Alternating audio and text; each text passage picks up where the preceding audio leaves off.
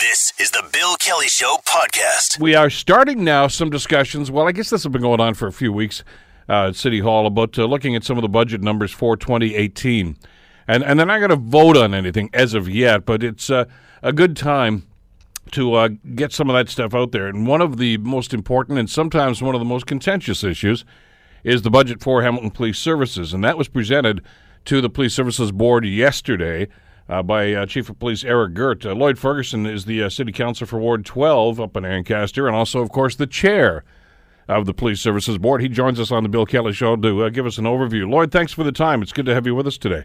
Well, thanks for having me on, Bill, to be able to explain this budget to your listeners. Well, let's get right into this, because I know that this is always a contentious issue with some people on City Council anyway. Because you're trying to obviously balance the needs of the community, the mandate of police services, but at the same time, as you've said to us in the past, you've got to sharpen your pencil. We do, and there's always that balance between making sure that our community is safe and making sure that we're responsible in how we spend.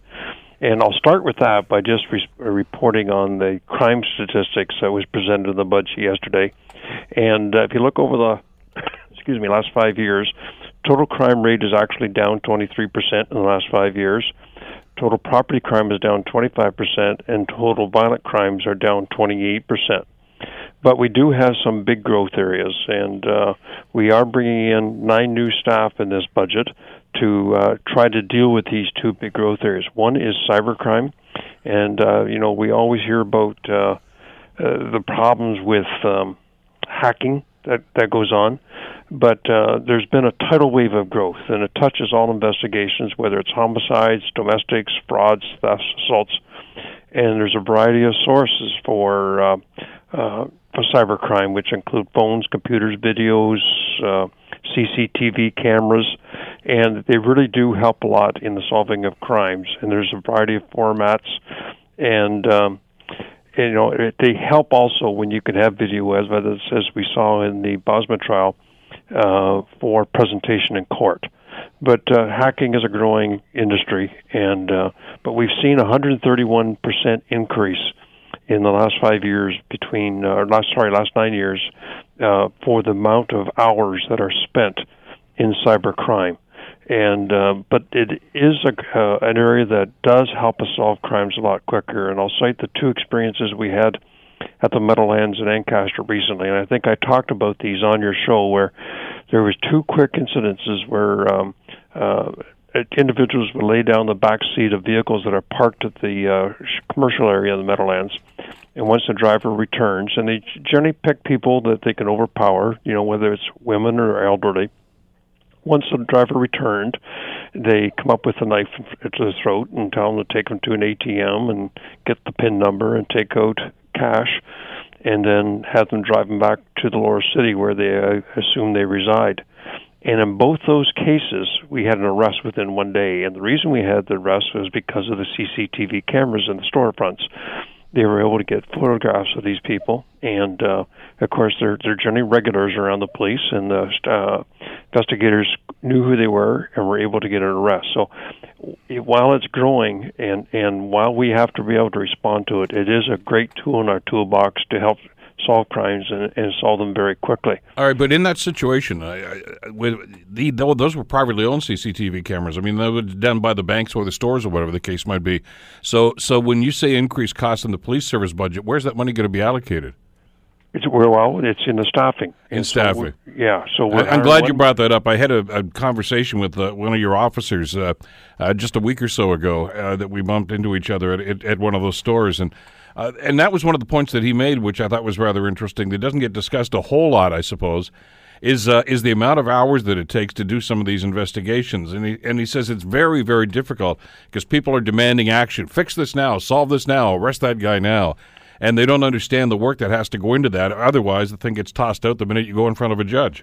Exactly. And, of course, there has been, I think I'm very proud of the Hamilton Police Service and the way they've been able to solve some serious crimes. I mean, the recent murder in front of the mosque, they had identification and an arrest within 4 days of the incident.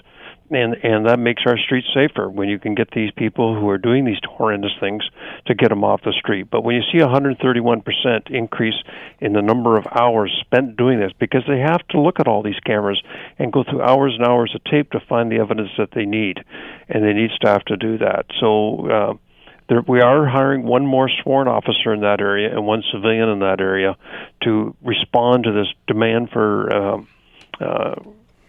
it's called cybercrime.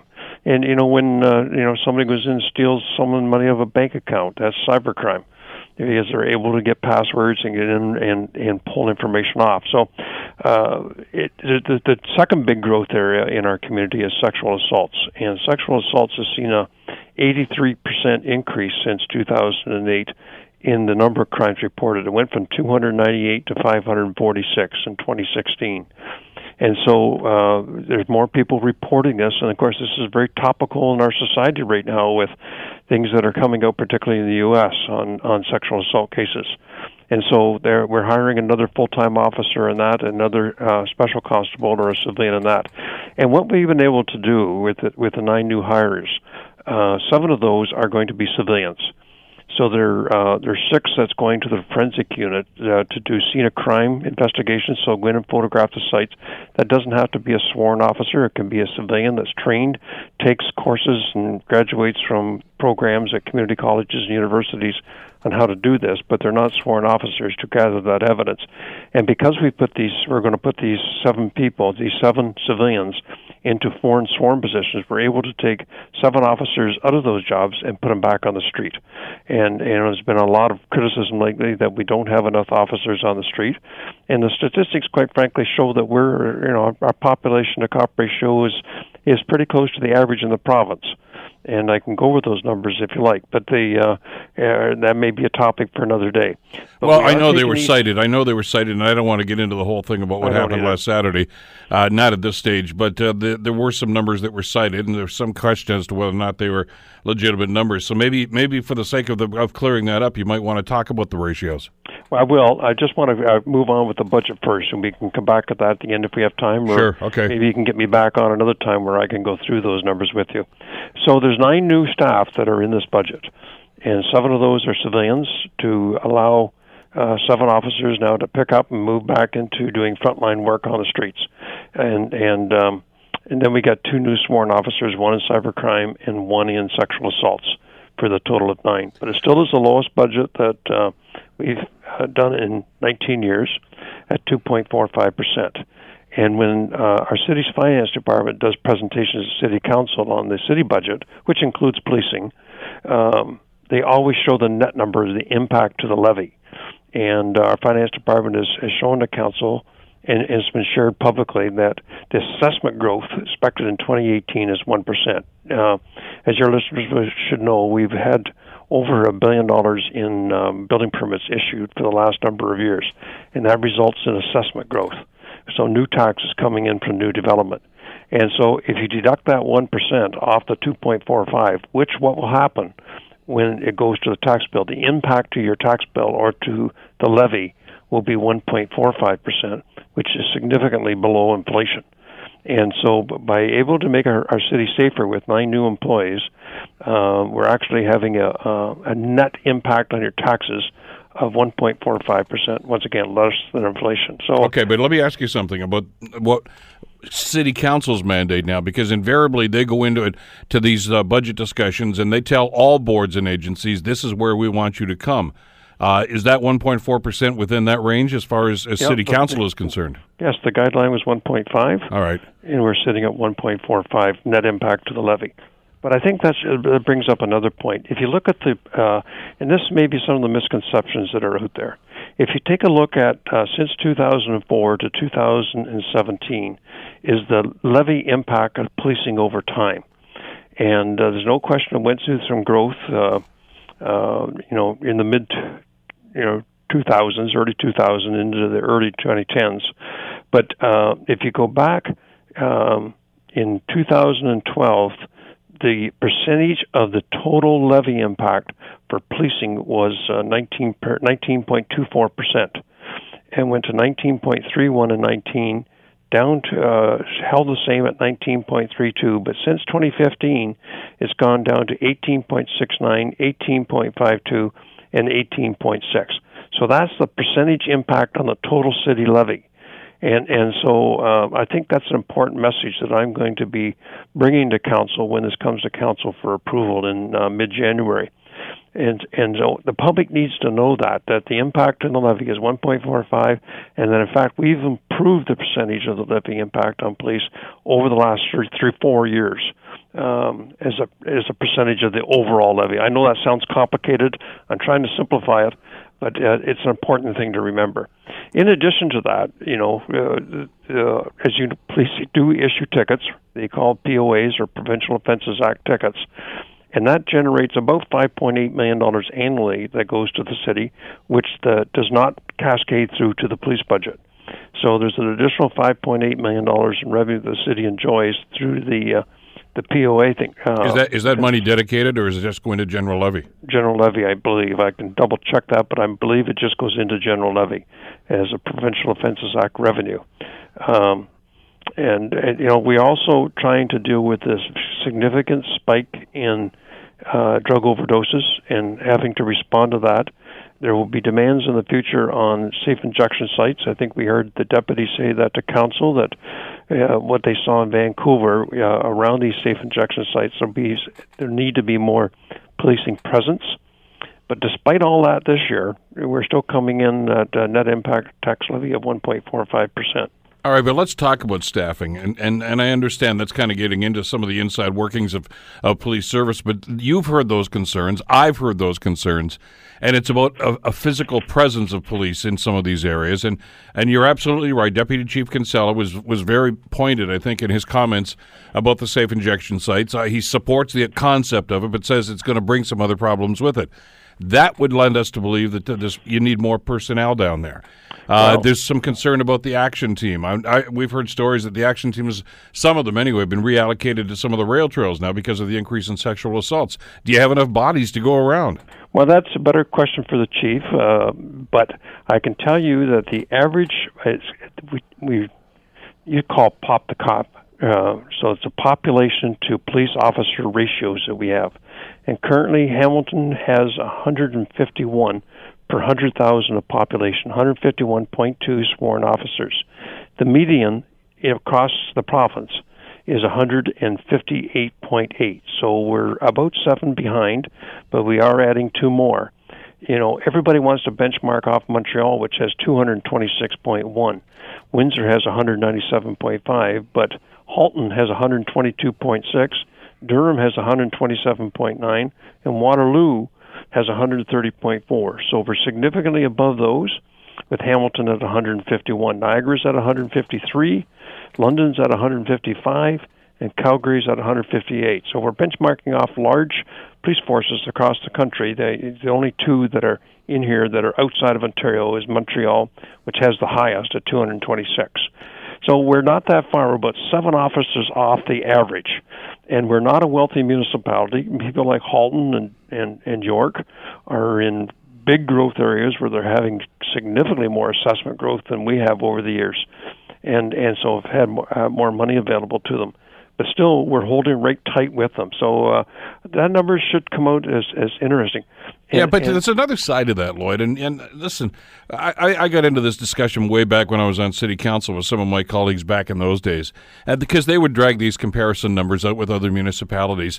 And to a certain extent, it's relevant information, but it's also apples and oranges, because you don't know what kind of policing is needed in those communities. All you're looking at is a number of officers. Halton has different needs than Hamilton does. We've just outlined some of the concerns here. I don't know what the concerns are in Halton, but maybe they don't need as many officers. I don't know the answer, whether it's yes or no, but it's always, it's like statistics. You can suit to any purpose you want right now to try to justify your point of view on something. So I don't put a whole lot of credibility into that. My concern is, are we getting the job done? That's the overriding question that you've been asking at the Police Services Board. I don't care how many officers there are there enough? That's the question. Well, as I said at the start of our conversation, total crime is down 23% in the last 5 years in Hamilton. Yes, there was a terrible murder, But I'm not sure if we had 100 more officers out there, there'd be an officer standing right next to that and be able to prevent it. That's a subjective opinion that we can have a good discussion on. And yes, you don't know what the other forces are, what kind of policing they do need. But it is a good guide, the pop-to-cop ratio. And this shows we're only 7 behind the average. And I don't think we need to be significantly above average because of the results that we're able to get. The 2 big growth areas, again, are cybercrime and sexual assaults. And yes, they may take the action team, and that's the purpose of that group. They move them to hotspots. Hotspot has been the downtown area, and that's where you see a lot of the yellow jackets and where you see evidence of action.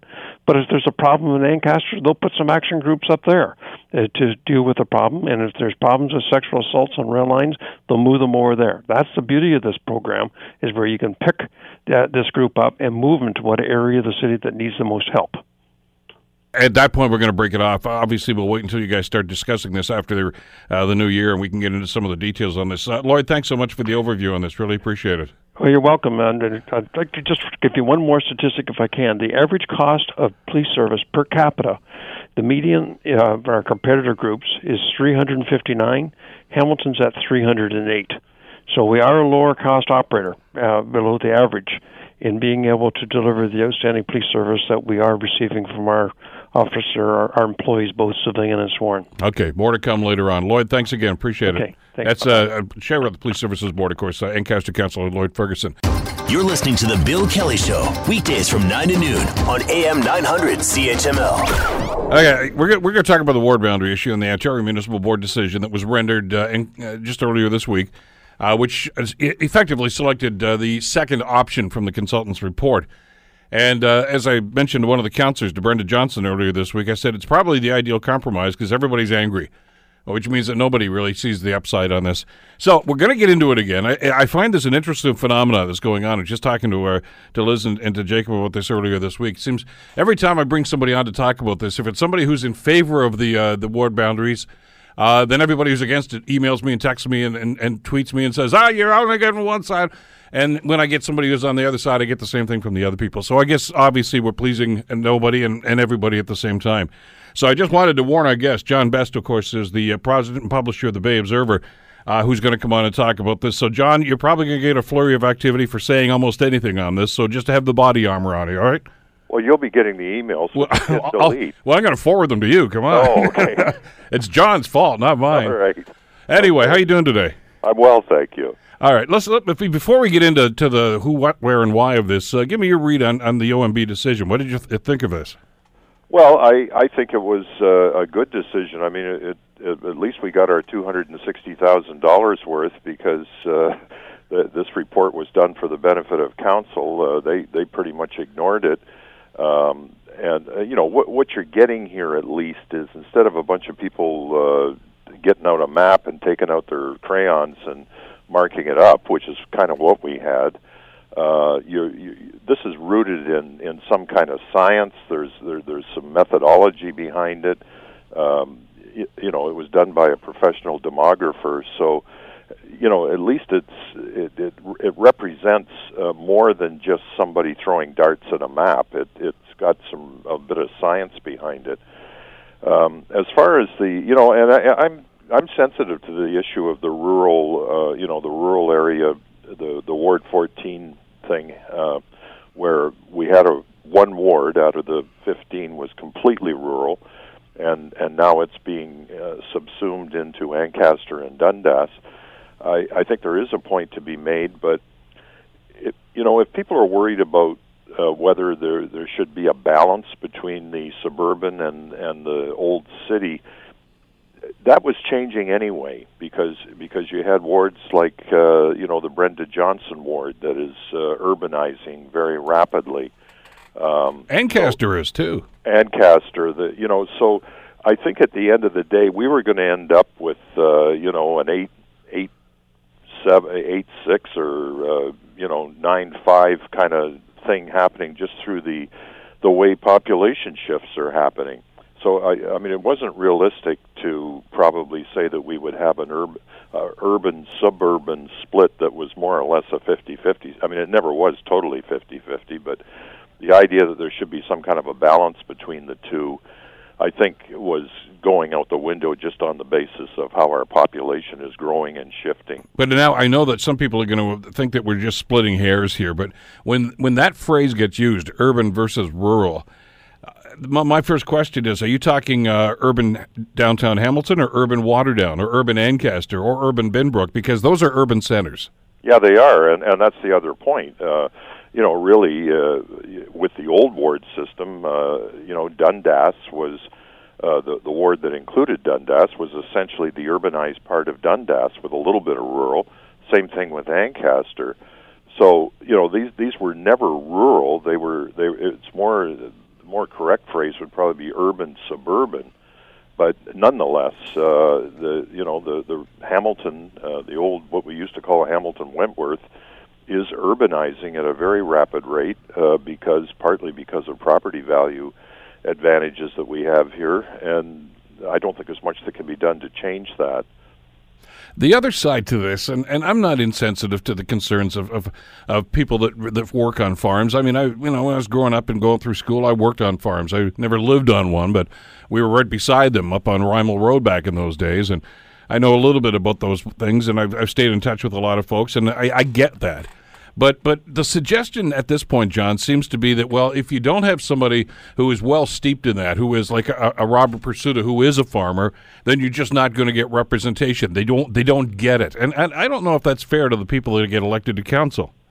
No, I mean, if you look at, there's no attempt made to have all other occupations represented on council, teachers, firemen, business people. There's nobody thinks that all these individual occupations should have some kind of representation. I think the best you can do is make it geographic, and that's what the ward system does. Well, the OMB decision that was rendered, I'm sure some people have read through this now, actually touched on that, and they said that you cannot have occupations and industries represented on council. If you were to do that, then should there be a Stelco representative? I mean, should there be a manufacturing councillor? I mean, you can't do that. If you want to talk about the concerns about rural, etc., elect good people. I mean, that's the short answer to this. I mean, when amalgamation happened in 2000, the first councillor for the new council of Ancaster, of course, was Murray Ferguson, Lloyd's brother, who did an outstanding job. I mean, he's a farmer, and so is Lloyd, for crying out loud. I mean, they were raised on a farm. They understand those issues, and they have to deal with, as we've just talked about, some rather complex urban issues that are starting to creep into those ridings.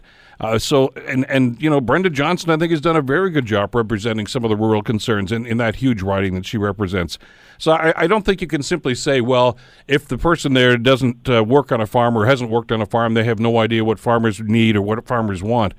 I think everybody is cognizant of the fact that we have a $1 billion agri-food industry here, and they want to do everything they can to protect it. And I think the track record over the last number of years indicates the council has done that.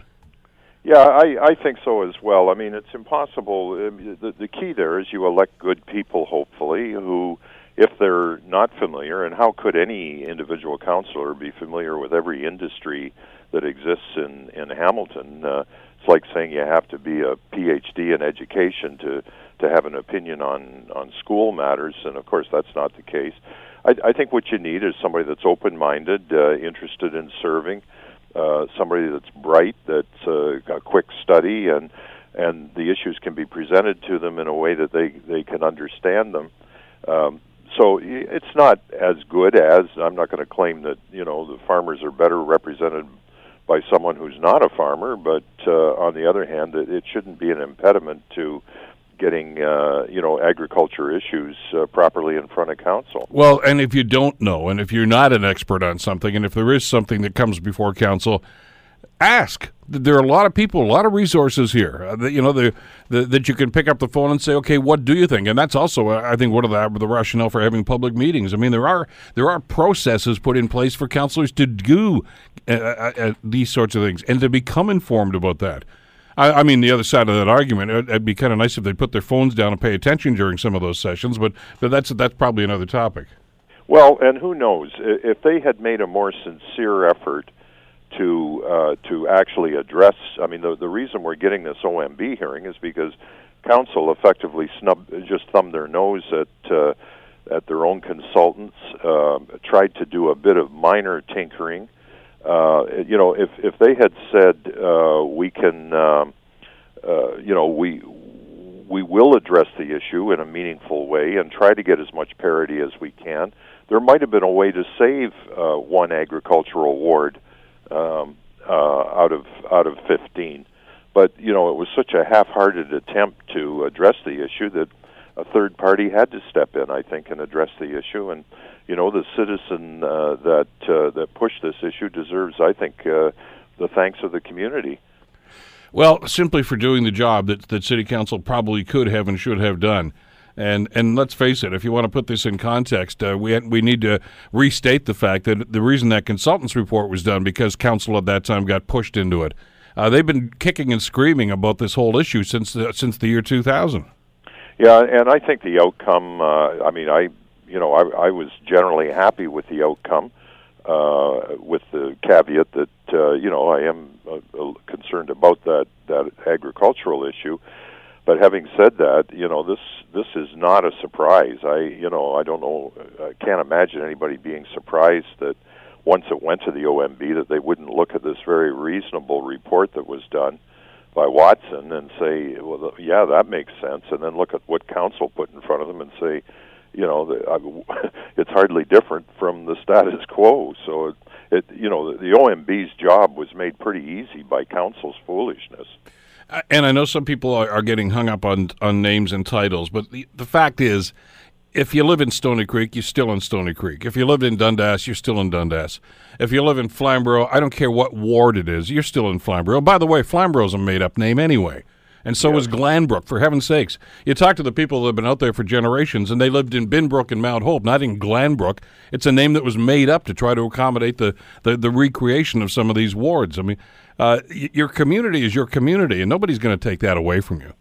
No, and, I think there's too much emphasis put on, it goes back to this idea of wards with the longevity of most of our councillors. They become almost fiefdoms, and that's wrong anyway. I mean, a citizen should be able to get a hold of their representative and have issues addressed without getting overly hung up on boundaries and that sort of thing.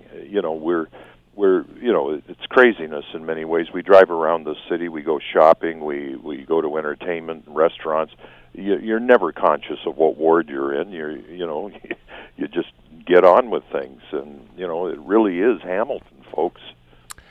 And on it goes with names. There's another element to this that we need to talk about, though, John. The City Council, we're told, is going to have a closed-door session about this early next week to decide how they want to respond to this OMB thing and whether or not there might actually be an appeal on this. Now, you, for years now, on the Bay Observer, have been a proponent for more transparency on City Council. Which is not to say there shouldn't be closed-door meetings from time to time, and I'm sure that councillors are going to try to rationalize this by saying, well, we're going to get legal advice. We already know what the issues are. We already know what the decision that has to be made here. They've already spent a considerable amount of money. Should this be a session that's open to the public, that we can actually hear what's being said? Yeah, I think so. Of course. I mean, there undoubtedly will be legal advice given, and on that very narrow issue, I think the issue of where they stand on the subject should be in open session, and then if they need to actually talk legal strategy with a city solicitor, they could perhaps go in camera for the 10 or 15 minutes it would take to get that issue addressed. But I think the bulk of the discussion, I think the public has a right to know where councillors stand on this issue, who's waffling, who's trying to throw out the whole process. And I can already sense that there's people who are kind of getting in line behind Councillor Pasuda's situation, where his ward has effectively disappeared, and use that as cover to sort of reinstate the status quo. But, the OMB having spoken, and they have the authority to do this, what it really comes down to is whether there was some part of the process that was improperly handled. This is more like a judicial review than an appeal. Now, certainly the minister, I suppose, could override anything the OMB does, but you don't see that very often. So I guess the question will be how much money is going to get spent challenging this ruling, if indeed council goes that route. I think some councillors have decided that they're going to put up with this and they're going to accept the decision. They didn't want to initiate it, but decision having been made for them, they're going to acquiesce. So there may not be enough votes to launch a legal challenge anyway. Even if they're allowed to. And this is why I think a transparent session that's going to be open to the public is essential at this stage.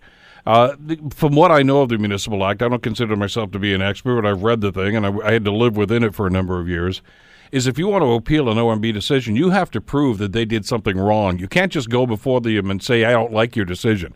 You've got to show that, no, you made a mistake by doing this. Not we disagree with you, but you made a mistake. And boy, I tell you, that's a huge burden and a huge obstacle to try to overcome, to tell the OMB that they messed up on this. So that's going to be costly if, in fact, they want to do that. And how much more money are we going to spend on this and probably end up in the same spot again?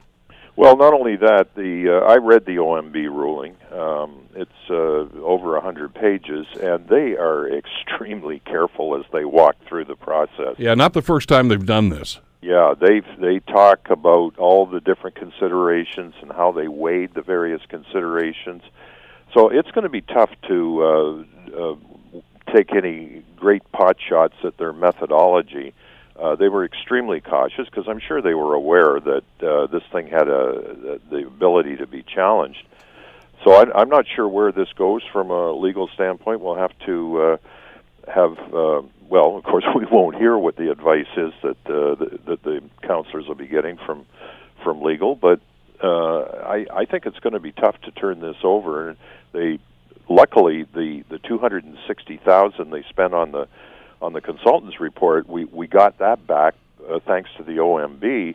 But to go out and spend another couple of $100,000 on a feckless legal challenge, heading into an election year, it might be smart just to let it happen. Well, there's a time sensitivity. I'm glad you brought that up. I mean, there is a municipal election, and that was one of the reasons why this was appealed in the fashion that it was, because they've got to get their ducks in a row for this vote coming up in the fall of 2018. And I don't know that they want to delay this until council gets around to launching an appeal and getting a date for it, et cetera. They may simply turn around and say, I'm sorry, you're going to have to live with it. Well, hopefully staff will get things ready against the likelihood that this thing is going to happen the way the OMB has ordered it. There's going to be we've talked about what happened to Councillor Pasuda's ward, but there's going to be some reasonably significant changes right across the mountain, and we've talked about the Brenda Johnson ward that used to sort of cascade down to the lake in the east part of Stony Creek, and now it's pretty much confined to everything south of the hydro line, which is south of Rymal Road. That's a big change. But, again, we know that people get reelected on name recognition, and anybody that's got name recognition still has it. It's not like the media are sort of divided up into wards. So if you're a well-known councillor and your ward has changed slightly, you're still a well-known councillor and probably still have the advantage. Well, and listen, that's going to happen. And if anybody on council was naive enough to think that they could go through a ward boundary review without having some of these things happen, which could be a little uncomfortable, I would simply refer them back to when the federal boundaries were redrawn a number of years ago, and all of a sudden you had Tony Valeri pitted against Sheila Copps for the riding nomination for that seat. We know how that went. It was not a pretty sight. That happens, but hey, guys, that's politics. And if you're just looking for a nice little cozy job that's not going to have too much in the way of controversy, you're in the wrong line of work if you don't think it's not going to happen that way. No, it's not, for sure. And, I think we should let this thing unfold. I mean, this is part of what I would suggest is the sort of the maturation of this amalgamated city. We started off, 16 years ago with a a need to have a balance between the suburban and the urban because there was so much angst about the amalgamation. We've now had 16 years experience. Some of the so-called suburban areas are urbanizing very quickly, population shifting. The community has grown and is going to grow significantly. So this is, probably step 2 where these differences are, frankly, going to be less and less important as we move on and this city continues to grow. The adolescence of the new city. Maybe that's it. John, thanks as always. Appreciate the time today. My pleasure, Bill. John Best, of course, the publisher of the Bay Observer. You're listening to The Bill Kelly Show, weekdays from 9 to noon on AM 900 CHML. The lights at Queen's Park are out right now. They've risen for what they call the Christmas break.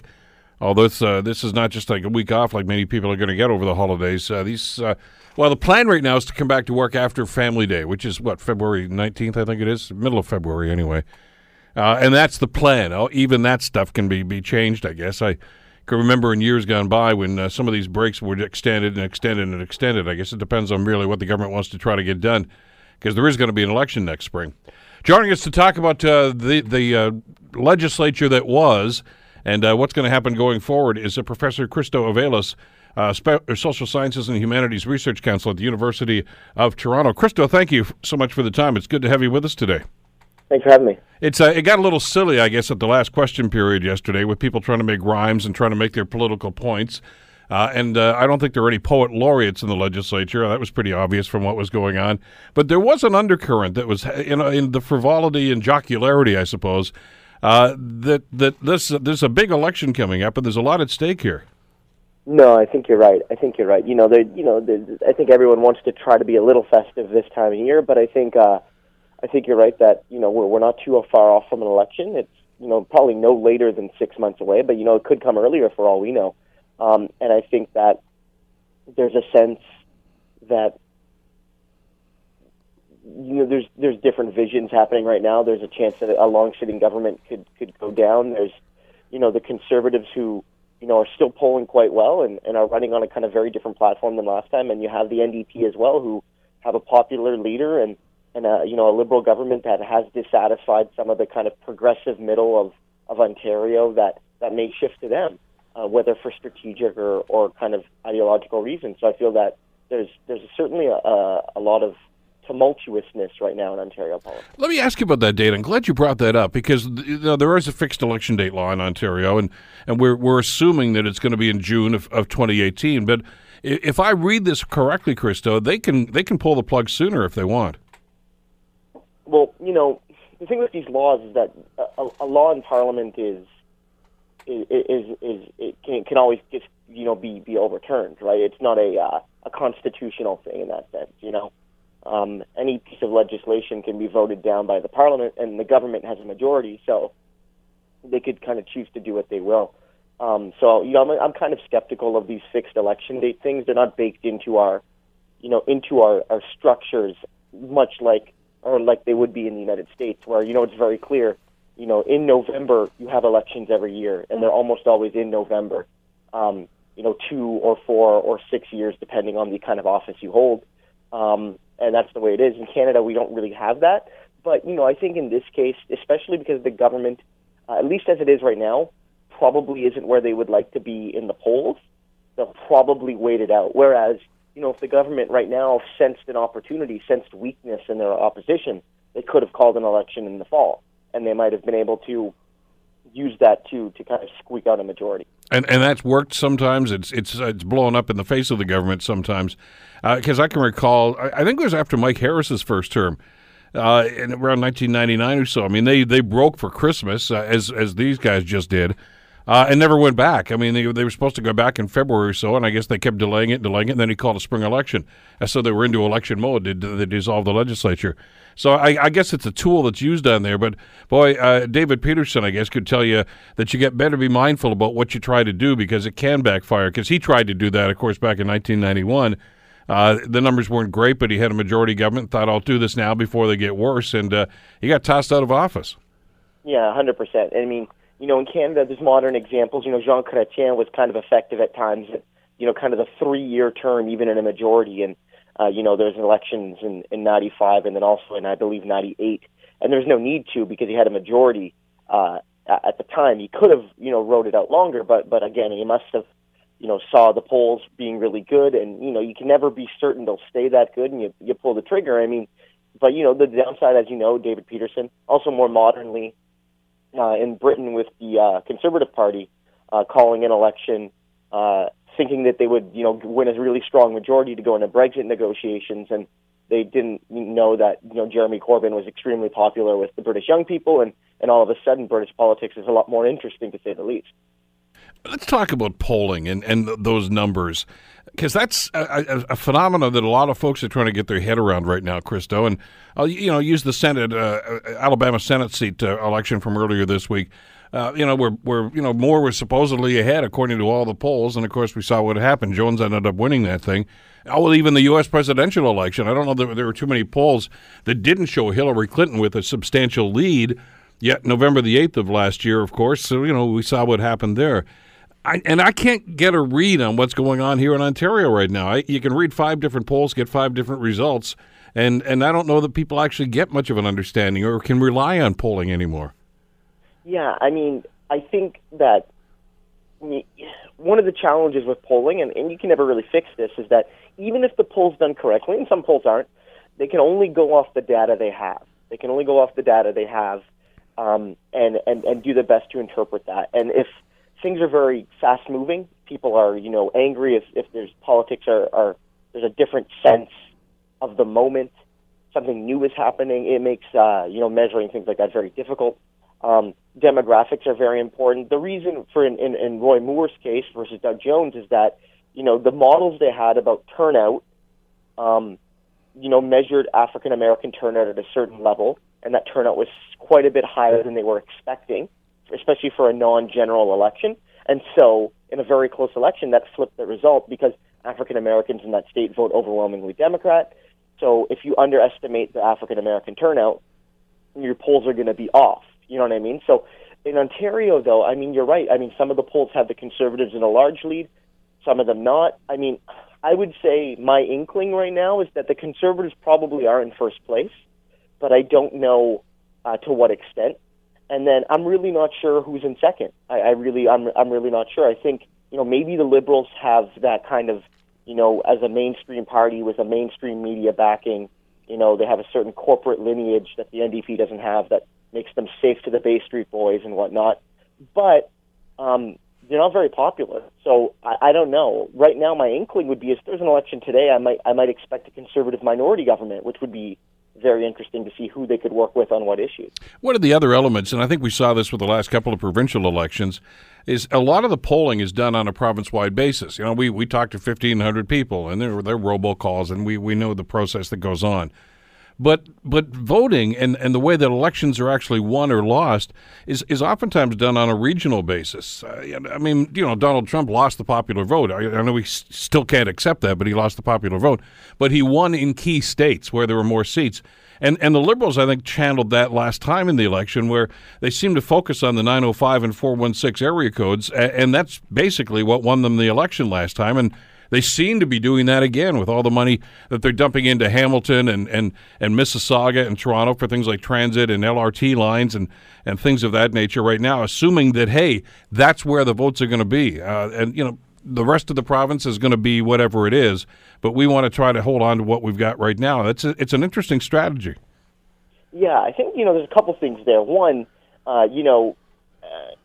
when you can spend money, and whether it's cynical or not, let's operate under the assumption that it's political, is that, there's a density of population in southern Ontario, people per square kilometer much higher. So if you're going to, I'm using this term as without connotation, but pork barrel, then you're going to do it in southern Ontario, where if you invest in transit in Kingston, where I am a lot of the time, you're going to get much less bang for your buck than if you're going to do it in the kind of broad metropolis that is, basically Niagara to Toronto, where it's just people the whole way through.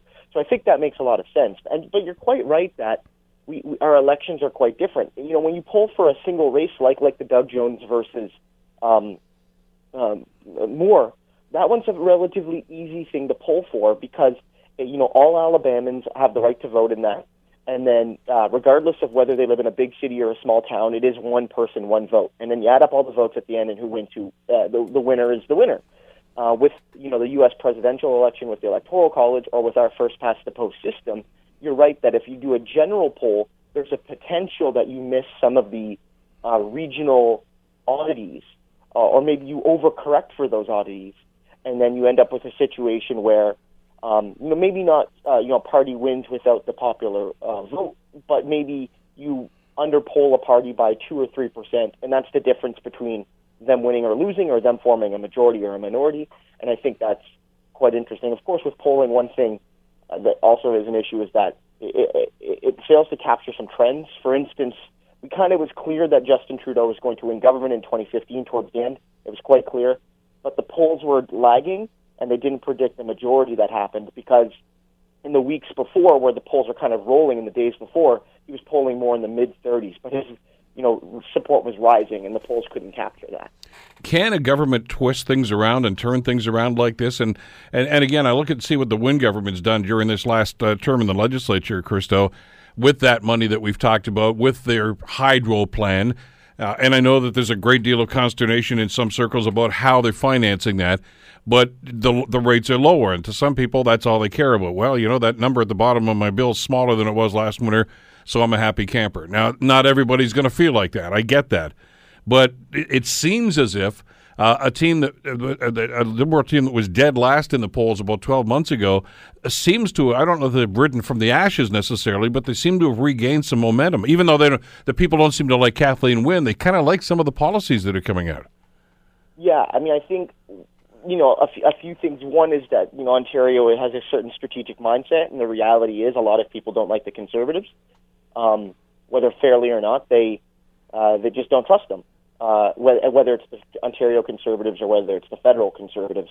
So they vote Liberal to stop Conservatives. And that's, an age-old thing, goes back to at least the 1930s or 40s here in Ontario, really since Ted Joliffe was leader of the CCF, and once he slipped to third, the Liberals have been the anti-Conservative vote. The reality is that's the biggest issue in my view. The Liberal policies, some of those policies are aimed at, maybe people who would be NDP Liberal swing voters, $15 minimum wage, the general labor reforms, limited as some of them were. I think that's their aim, and that's the only thing that's going to work for her, I feel. I feel like she has to make sure that she remains the strategic option. I'm the one that's going to keep Patrick Brown out of office. And two, I'm offering some cookies, some goodies to the center left, if you will. And the other things are important too, the hydro bill. Although, I think, and there's been a lot of this in the media, that, I think people understand that effectively the bills are going to be higher over a longer term. So I don't know how effective that's going to be, but I think that's her main goal, is it's got to be a strategic one. She's not going to win on her own merits. She's going to win in a negative campaign based on a fear of Patrick Brown. That's the only way she's going to win. If you're the Conservatives right now, if we finish our conversation and Patrick Brown gets on the phone to Christo right after we do this and says, look, what should I do? I would imagine the advice is, listen, you're going to have to sell this policy. Time is running short. There wasn't much of a bounce when they announced their policy a couple of weeks ago, which was very much of a Bill Davis, John Robarts Conservative Party platform. But it doesn't seem to be resonating. Is it because people right now just aren't paying attention? It's Christmas time. There's other things that are on their minds? I think that's part of it. I think among the political class, a lot of us did notice that platform and said, it's a conservative platform. There's a lot of stuff there about tax cuts and encouraging entrepreneurial efforts. So there's kind of that traditional conservative viewpoint. But you're right in saying there's investments to healthcare. There's investments there, and I think that what's important there is maybe he doesn't see a bump, but unlike with Tim Hudak, it's going to be a bit harder to attack him. Some groups are trying. They're saying that he's got a secret anti-choice agenda, that there's social conservatives in his caucus that will grab control if he forms a government, and that kind of approach to attacking him. But I would say that what this platform does is it gives credible deniability to some, unaffiliated voters that maybe this guy isn't that out of step with, the kind of broad Ontario consensus, and maybe I can trust him. Maybe this is a protest vote for me because I'm not happy with the current government, but I don't feel like I'm doing anything too dangerous. Yeah, I think that could be what his goal is. He might not see a bump right now. He's not going to see a crater like Tim Hudak did when he said he'd fire everybody. You know what I mean? And that's the reality. And that's the strange thing, because I've heard the same sort of feedback on this program. People saying, well, that's not really Patrick Brown. I don't know. I don't know. People can change. We get that. Everybody accused Stephen Harper of having an agenda when he got elected in 2005. Yet, for the most part, he kind of governed from the middle. I mean, it was middle right, but it was middle. And a lot of those policies that everybody feared that he was going to introduce never actually happened. As a matter of fact, he seemed to quash any attempt from some of his backbenchers to even bring some of that stuff up. I don't know if that's what Patrick Brown's going to be all about, but he's got about 5 months now to convince people, doesn't he? Yeah, I think that's the point. I mean, the platform, again, whether it got a lot of play, you're right, it is kind of end of the year. People are tuned out there. They're busy with other things. But yeah, that platform, and I mean, some people have looked at the details and said, well, maybe this is more conservative than we would think, looking at the long-term effects. I'm not an expert on all the fine details of their plan, but it's certainly marketed as this is going to be a center-right path, like you said, like a Bill Davis, kind of when the Conservative Party, effectively Ontario was a one-party state, but much like how the pre-Wildrose Conservatives in Alberta almost had within themselves various factions. This is almost in the kind of more Joe Clark Tory versus, Jason Kenney Tory version. And I think that's the kind of conservative that can win in Ontario. And he does have his own caucus issues. I mean, the Liberals had the issue in Sudbury. Patrick Brown has issues with some of his caucus, feeling that he's quashing the voices of more strident conservatives. I mean, he'll have to deal with that.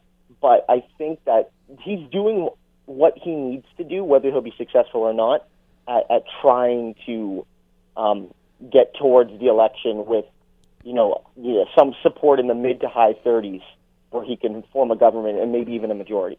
It's going to be a very interesting 2018. Christo, thanks as always. Great talking with you again today. Thanks for having me. Take care. That's Professor Christo Avelis from the University of Toronto. The Bill Kelly Show, weekdays from 9 to noon on AM 900 CHML.